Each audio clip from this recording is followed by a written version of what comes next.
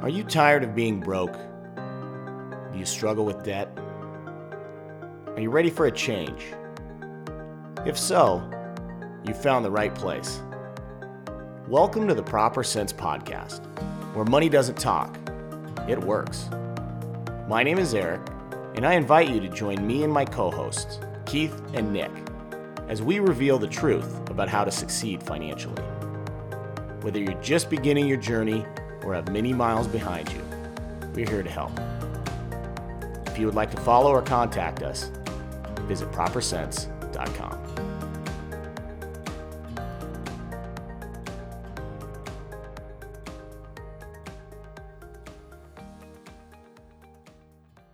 Welcome to the Proper Sense Podcast, where money doesn't talk, it works. I'm Keith, and I'm back today with my co-host, Eric. And today we've got an interesting topic. We're going to be discussing the basics of investing. Now, before we hop into that, we sort of want to preface this to you guys and say that, this is not personalized investing advice and that we are not your financial advisors. We're just a couple of dudes talking about what we do and what we like to do. So, Eric, what's going on in your world? Just living the dream. Got a sick dog, got a sick kid, trying to manage that, record a podcast, the things that everybody wants to be doing. Living the life on this Tuesday morning. You probably got a bunch of beautiful sunshine down there in Arizona. For the last 2 weeks, it's been, we hit 80 degrees last week for about 4 days straight. So it's been nice, but all of a sudden the honeydews come out and it's yard work, it's garage cleaning, it's spring cleaning, it's that time of the year, but it always feels better as you kind of start checking some of that off your list. Yeah, I bet. Up there in the Pacific Northwest, you got to deal with a lot of maintenance, especially wood things. I remember that. It was wood fences growing mold or moss and all that mumbo jumbo. You got to stay on top of it, otherwise it takes over your house and your yard. Yeah, it can rot you away, and in fact, that's what I spent my weekend doing is pressure washing 1 inch at a time of my deck, getting all the green stuff off and reapplying the stain just to have to do it again next year. But anyway, I'm excited to talk about today's topic, just, the basics of investing. And, this is going to be a real high view of what's going on really for beginners, but that's okay because the first step to kind of your fruitful future is education and understanding these things. And sometimes these things can be scary. You don't know what you don't know until you know it. And so the best thing to do is to learn some and then just start small, start incremental.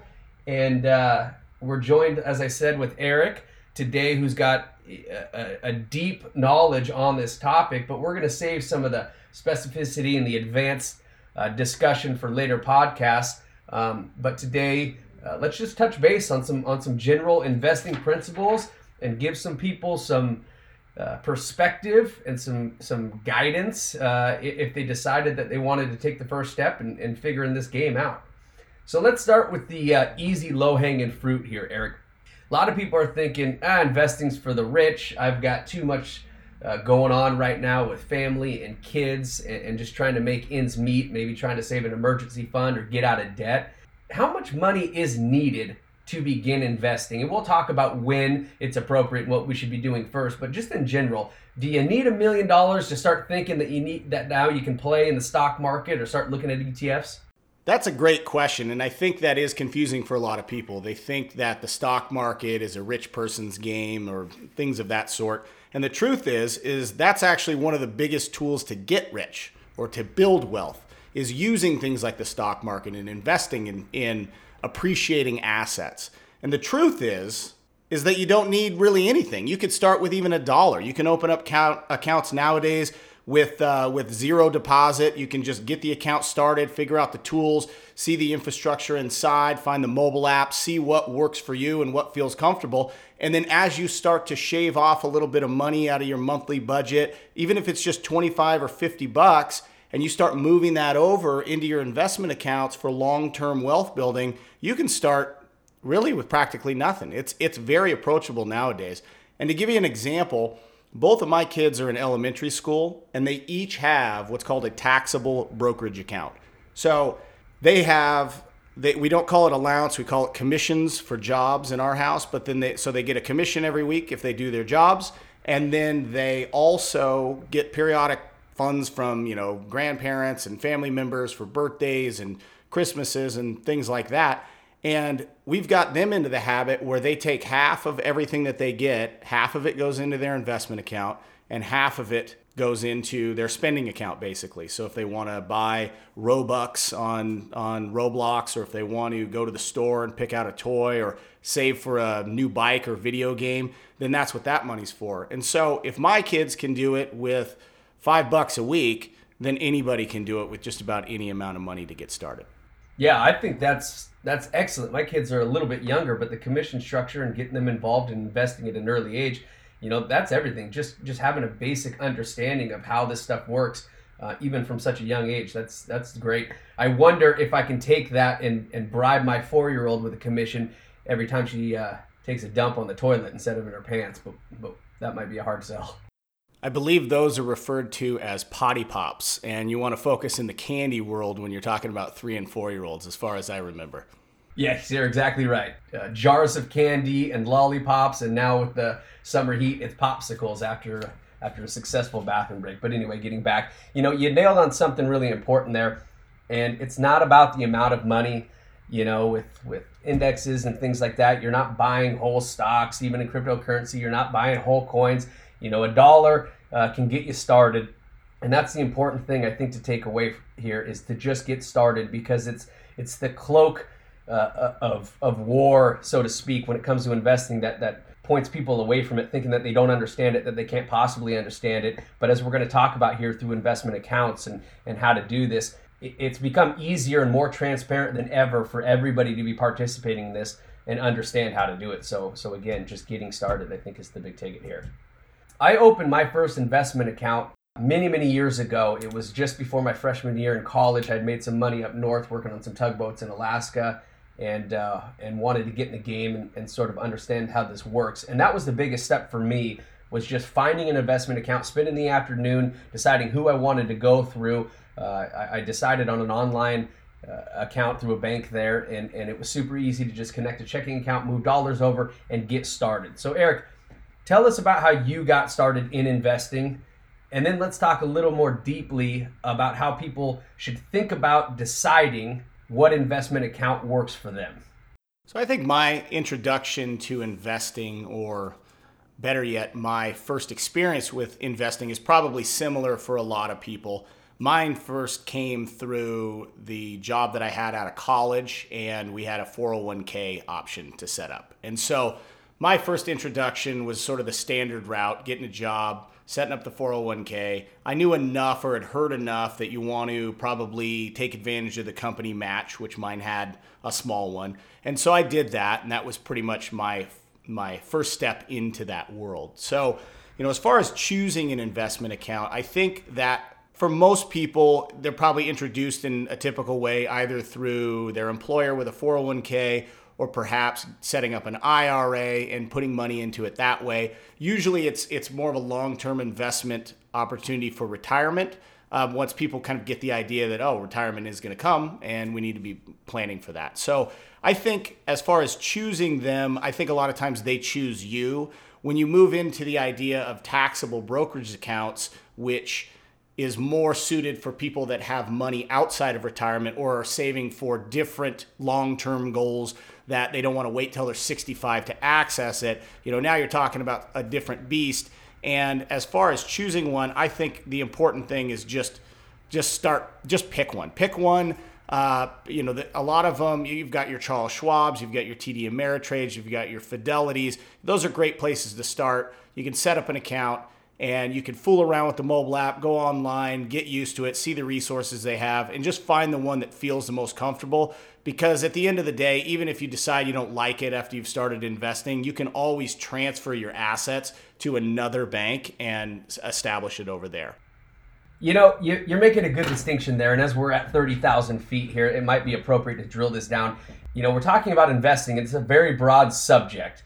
What we're kind of talking about here is you guys may already be investing in the markets through your 401ks at work. Maybe you have a college savings account for your kids, which we'll talk about a little bit. Eric mentioned the IRAs and the Roth IRAs. When I'm kind of referring to choosing an investing account, we're kind of going outside of that and saying, okay, maybe you have some extra dollars now that you want to get in and applying outside of just your retirement savings for growth opportunities.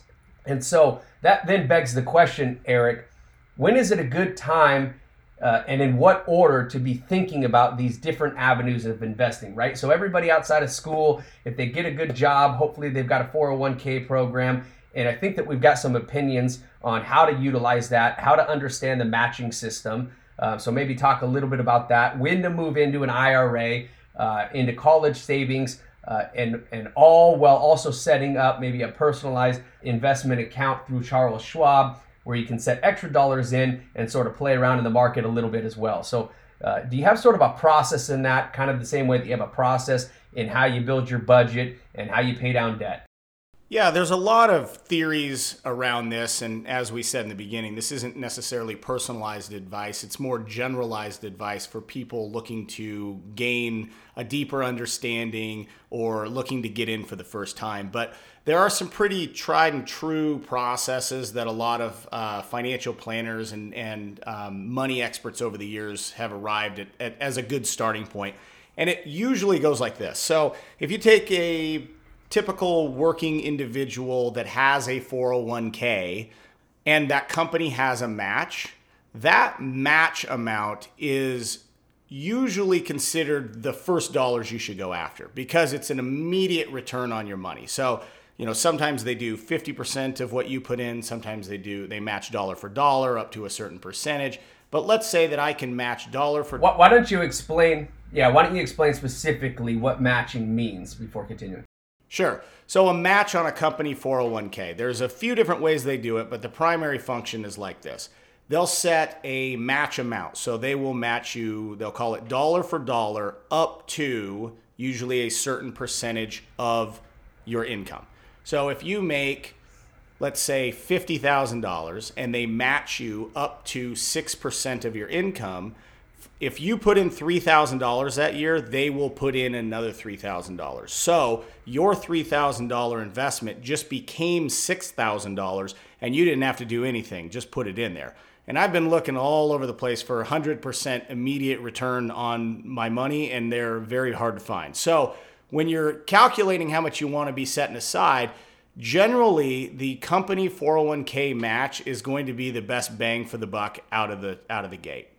Then you oftentimes want to move over to either a traditional IRA or a Roth IRA, and that'll depend on your own personal situation. Sometimes you won't qualify to put into a Roth or get tax deductions on the traditional, but either way, you generally want to move over there, and then you want to start talking about setting aside money for college or going back and maxing out your 401k for the annual total limit on the contribution there. But it's not as simple as just putting it all into your 401k because there are tax benefits to putting it into other ones at certain times. And so that's the important thing to understand. We're not going to dive into the nuts and bolts of tax law right now, but there is a pattern in which you can put things in. It generally starts with the match, moving over into Roths and traditionals. You can go back and fill out your 401k and then start looking at things like college savings. And speaking of college savings, I would like to make one note. Sometimes people prioritize college savings a little too much over their own retirement. And that's a dangerous thing to get into because worst case scenario, you and your kids can borrow to go to college, but you can't borrow for retirement. So make sure that you're on track for your own retirement plans before funneling a bunch of money into your kids' college savings.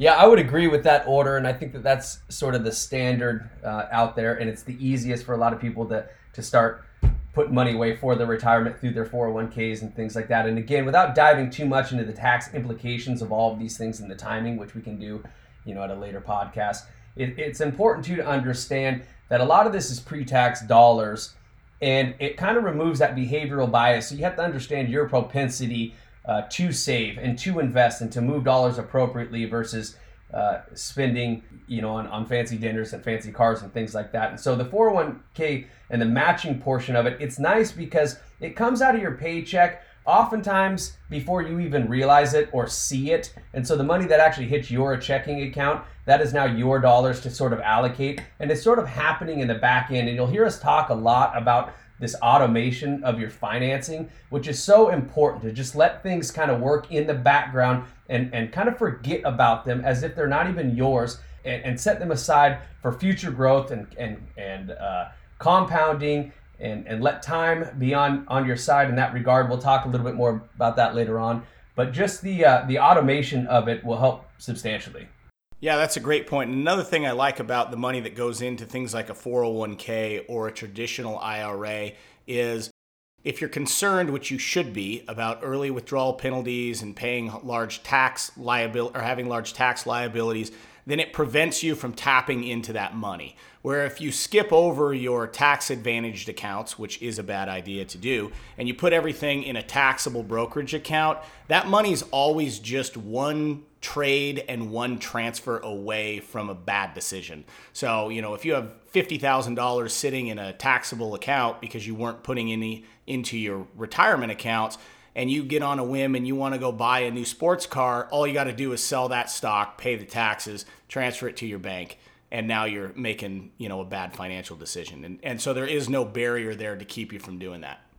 And finally, the benefits to, especially in 401k, is a lot of the investment management is handled for you. On your company has people that are responsible for that. So now when we kind of switch gears after you've maxed out certain retirement accounts and are looking at these, what Eric just referred to as taxable brokerage accounts, it'll be important to understand the tax implications, but even more important than that is understanding what it means to invest in stocks.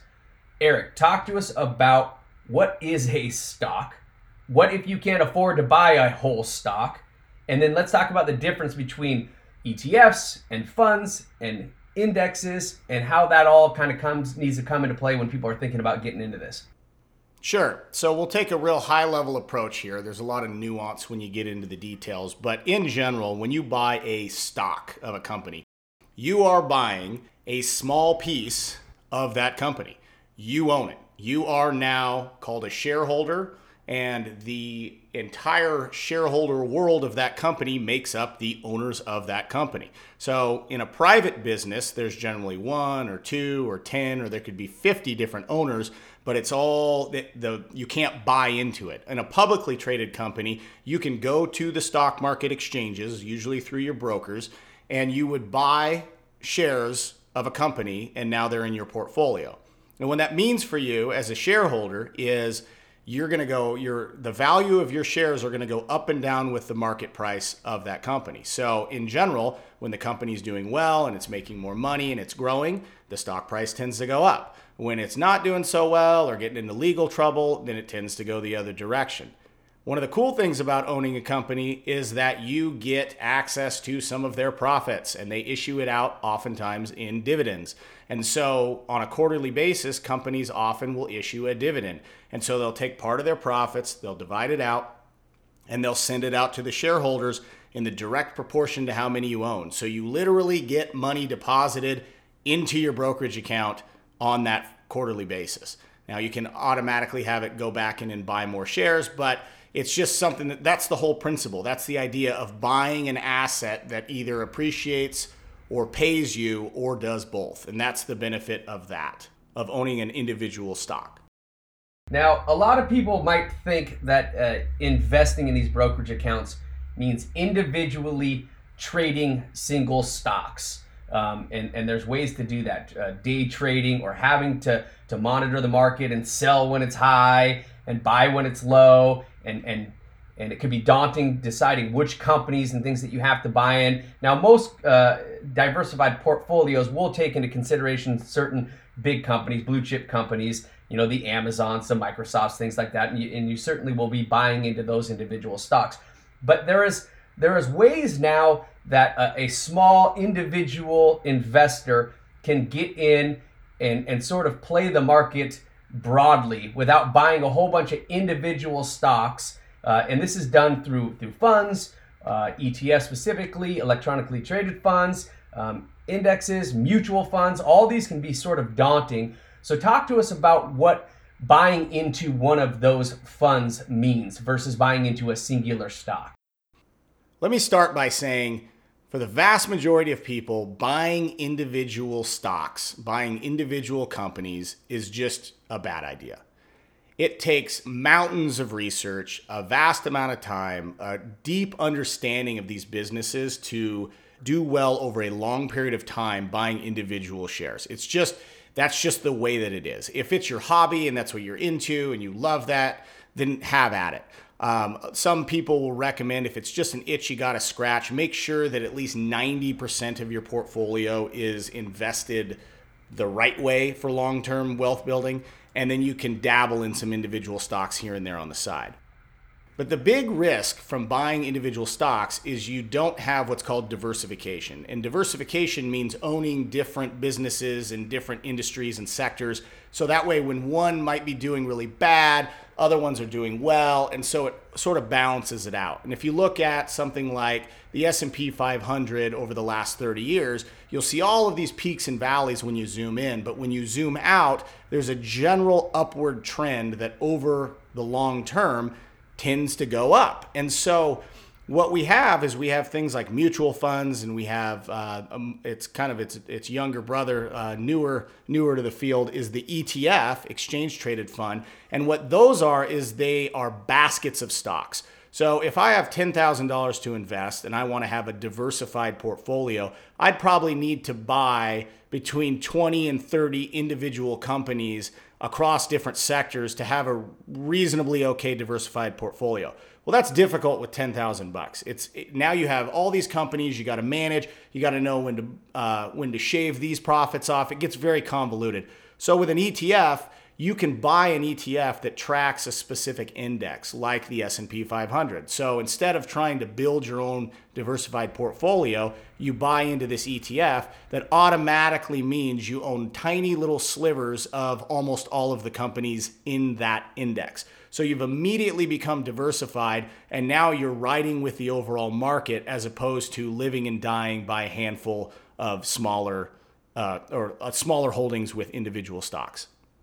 And when you first jump into this world, you're going to hear lots of people talking about mutual funds or index funds or ETFs, as Eric was saying. And I made a mistake earlier when I said electronic versus exchange, so forgive me for that. But a good way to think about this is, as Eric was saying, indexes and ETFs, they seek market average returns, as Eric was saying, over the aggregate of what the market is doing. It's a good, stable, diversified way to seek returns over the long run. Whereas mutual funds tend to try to outperform. And so without getting too deep into this, it's going to be very important to understand that keeping it simple is most important and most prudent, because Eric alluded to the tax implications of buying, selling, capital gains. Also, things like mutual funds, and we're going to get into portfolio managers and things in a little while. You know, a lot of these are actively managed and they take fees, and that can eat into your overall returns over time. So if on average the stock markets are producing 6, 7, 8%, when you start talking about actively managed assets and fees upwards of 1%, 2%, that's just eating into your overall growth and profit. And over the long run, as we talk more about compound interest, you'll see that can have a very negative adverse effect. So keeping it simple, keeping it diversified, and seeking market average returns is a prudent long-term strategy. Absolutely. Now, there are mutual funds that track indexes just like ETFs, but you just have to be very diligent about understanding the fees that you're paying, because over an entire investing career, so let's say you start at 25 and you'll invest more than likely until you die, but let's say you're retiring at 65, just that 40-year time window, a 2% return or a 2% fee on your portfolio, whether it's a management fee or whether it's a fees baked into mutual funds that you own, it can erode hundreds of thousands of dollars of growth over the life of it. And just for, most people don't even really think about it, but if you have $1 million portfolio and you're paying a 2% fee, you're paying $20,000 a year for whatever it is, whether it's management fee or whether it's mutual fund fees. Look through your monthly expenses or your annual expenses and find something else besides maybe your mortgage that you spend $20,000 a year on. And when you get into things like ETFs that are tracking the general market, there's other considerations in your diversification, more specifically to your risk propensity and how you allocate that portfolio. And so let's talk a little bit about that generally and how that might change as you get older. So there's this thing called your risk profile that has to be considered heavily when making investment decisions, even in ETFs.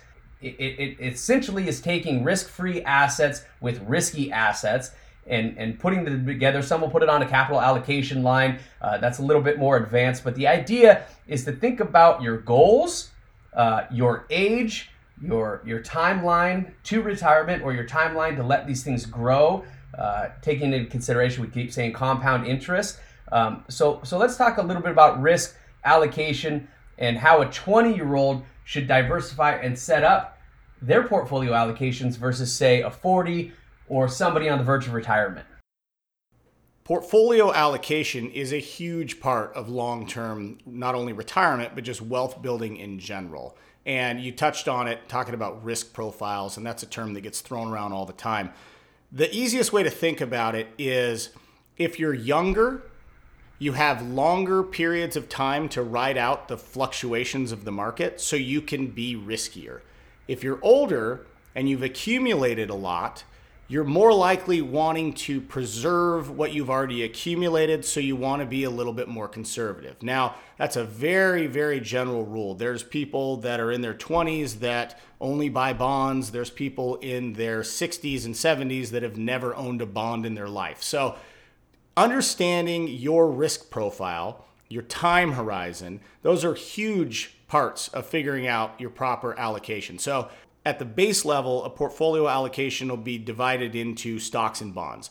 When you're younger, you tend to have less bonds, more stocks, because they have higher growth return rate, and generally, historically, and they're also a little riskier.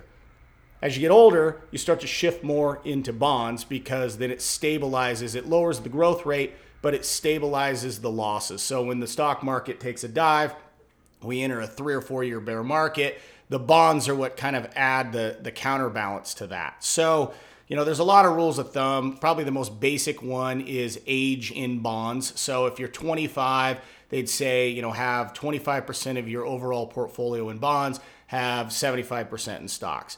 In modern times, there's a lot of questions about whether that process holds up now that we have basically 0% interest rate, so bonds aren't really paying anything. But that's important because it's a sliding scale. As you get older, you want to move more into the conservative realm generally, so that way you're preserving the capital you've already built versus trying to maximize the overall gain. It's also really important to think about your time horizon for money that you're going to invest. So when we're talking about retirement, so things going into your 401k, your IRAs, it's a little bit easier because we know, especially if you're younger, that's a long ways off. So you can just kind of ignore it, and you know that it's going to go up and down and up and down, and hopefully over time it just continues to go up in the long term. When you're talking about shorter term money, so let's say you're talking about saving for a down payment on a house, right? You want to save $50,000 and you want to buy the house in the next 2 or 3 years. Some people might think, oh yeah, I'm going to throw it in the stock market. Things have been going well. We could end up only having to save $30,000 and get the whole 50. And that's true. That might actually happen. But the opposite might happen too.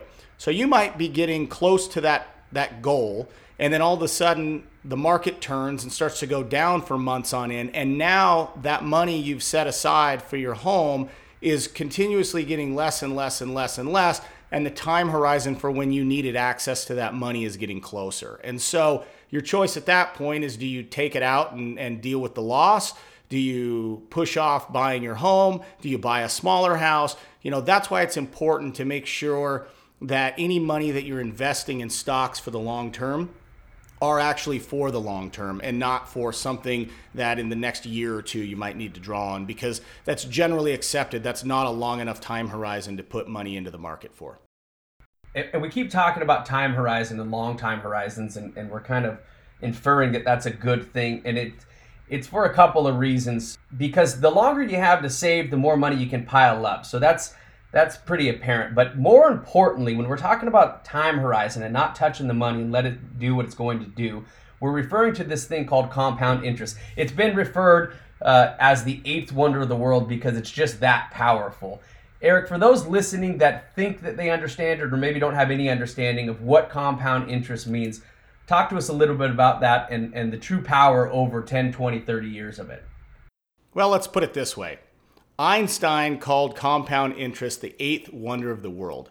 And it's the foundation of how Warren Buffett was able to become so successful, is the idea that your money earns money, and then that money earns money, and that earns money, and that earns money. And when you do that over a long period of time, it becomes very powerful. So if I take $100 and I earn 10% on it, well, now I've just turned that into $110. But that $110 the next year I get another 11, so that becomes 121. So every time it compounds, the amount you're gaining is going up and up and up and up and up and up. Now, compounding interest can work the negative or the opposite way too, but the main focus is that the longer you can leave it in, the more dividends you're going to make, the more growth you're going to get, and then that begets more growth and more dividends and more and more and more, to where when you're in the later stage of your earning and accumulating years, if you've amassed, let's say $1 million and you gain a 10% return in the market that year, you just made $100,000 that year. So, there becomes a point, if you're diligent and you do it consistently, where your money begins to make more money than you can. And that's where financial freedom starts to kick in, when your money works for you instead of you working for your money. And I think that's the overall principle that everybody should be shooting for. And the time horizon, as we've said, greatly affects that. So if you are 30 and you plan to wait until you're 35, that can have drastic implications on the amount of money that you've saved by retirement, because it's sort of, it compounds. It's exponential. And so over the time horizon, the longer it goes, the more that it's growing and growing. So it might start a little bit slower. 10 years, you can gain some wealth. 20 years, even an extra 5 years at the end of retirement can be the difference of millions of dollars, because it sort of hockey sticks towards the end of it. So the longer your money can be in working for you, it's exponential. And it's better. And so if you're pushing off saving for retirement, I'm still young, I can do it when I'm 35, or I can do it when I'm 40. We are here to say that general knowledge says that is a bad financial plan. It's easy to visualize it by just going on and just Google for a compound interest calculator, and you can do a couple tests. See what it's like if you put in $1,000 a month for 40 years. See what it's like if you put in $1,000 a month for 30 years, 20 years, so on and so forth, and see how dramatic the difference is. So even though it's only 10 years, you're talking about hundreds and hundreds of thousands of dollars in difference because you lost those 10 years of compounding. Now, there is other options to get into the market. We've talked a little bit about managers managing your portfolio and things like that. Eric, let's talk about financial advisors. A lot of people are going to have different opinions on this. I think that it comes down to situations and what you're trying to accomplish. What do you do? What do you recommend for the people beginning, just starting out, or what would you say to them? And when, if ever, is it appropriate to actually bring on professional assistance? If you're just starting out, let's say you're investing through your 401k or something in the beginning, it's probably not as important as long as you just do some basic research and make sure you're in the right funds or ETFs, as long as you're just piling up that money. You can even, if you're getting into a taxable brokerage account and you're starting that process, a lot of them have what are called robo-advisors now, where you just answer some basic questions. They figure out your risk tolerance, your timeline, and they'll do a really good job of picking funds to put your money in for you. So it's not really that important in the beginning. But as you get older, your financial situation tends to get more complicated, right? So you start off, you get your first job out of college. Pretty soon you might get married. Now you're talking about buying a house. Now you got kids. You're thinking about college savings. You might want to start a business. You've got a health savings account maybe that you want to fit into the mix. Now things start to get a little bit more complicated. And if you feel like you're starting to get a little bit out over your skis, there's nothing wrong with going out and seeking a financial advisor. Now, that being said, the range of quality you're going to get in the financial advisor world is very wide. So generally, you don't want to go walk into a bank like Wells Fargo or Bank of America and just sit down with their financial advisor, because they're not what's called a fiduciary. They are not obligated to do what's best for you and your outcome. What they are is they're primarily salespeople. So they're going to put you into funds that their bank owns, so that way they get the management fees. They might be charging you 1% or even more on top of the fees that the mutual funds or whatever funds they're putting you in are. I've had family members that have worked with ones where they meet every single quarter and they go and they buy and they sell and they move things around and they charge them fees for all of that. And it's an entire industry over there that's built around just getting as much fees from you as they can. Now, on the flip side, we have what are called fiduciary financial advisors that are obligated to do what's best for their clients. And the important thing when you're looking for ones like that is you need to be looking at the fee structure, because anything at 1% or higher, just don't even mess around with it, because those types of percentages, although they sound small, when you're talking about a 6, 7, 8% gain on an average over a year, and then you count inflation and then you add the fees, it really starts to erode the long-term ability for your money to grow. So if you are getting that point where you're starting to get a little bit overwhelmed, or you got to start thinking about tax planning and making sure you're putting things into the right accounts and how you want to draw it out when you get closer to retirement, and you're looking for an advisor, look for a fiduciary with low fees. Okay, so let's say we've dropped a bunch of money into, let's say, an ETF, and we're periodically dumping more money into it. We've got plans. We're in our early 30s, what have you. We've got plans to leave it in there for the long haul, enjoy compounding as it goes. We're periodically dropping money in, which is called dollar cost averaging. How important is it to still be paying attention to your allocation, right? We talked about portfolio allocation, and the monies that you dropped in are going to be in it for the long run, but that doesn't mean that the asset allocation has to stay the same. Things change. You talked about saving for a house. Maybe you've got children. Maybe you're nearing retirement. So it must be important to be paying attention and be making the correct diversification and risk adjustments over time. What does that process sort of look like to you, Eric?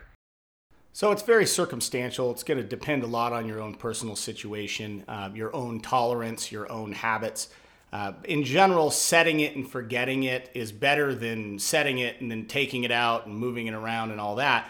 But if on the other side, if you're also the type of person that stresses out every time the market goes down by 10%, and your $100,000 turned into $90,000, then it's probably better to maybe pick up your statements once a quarter and just make sure everything's on the up and up.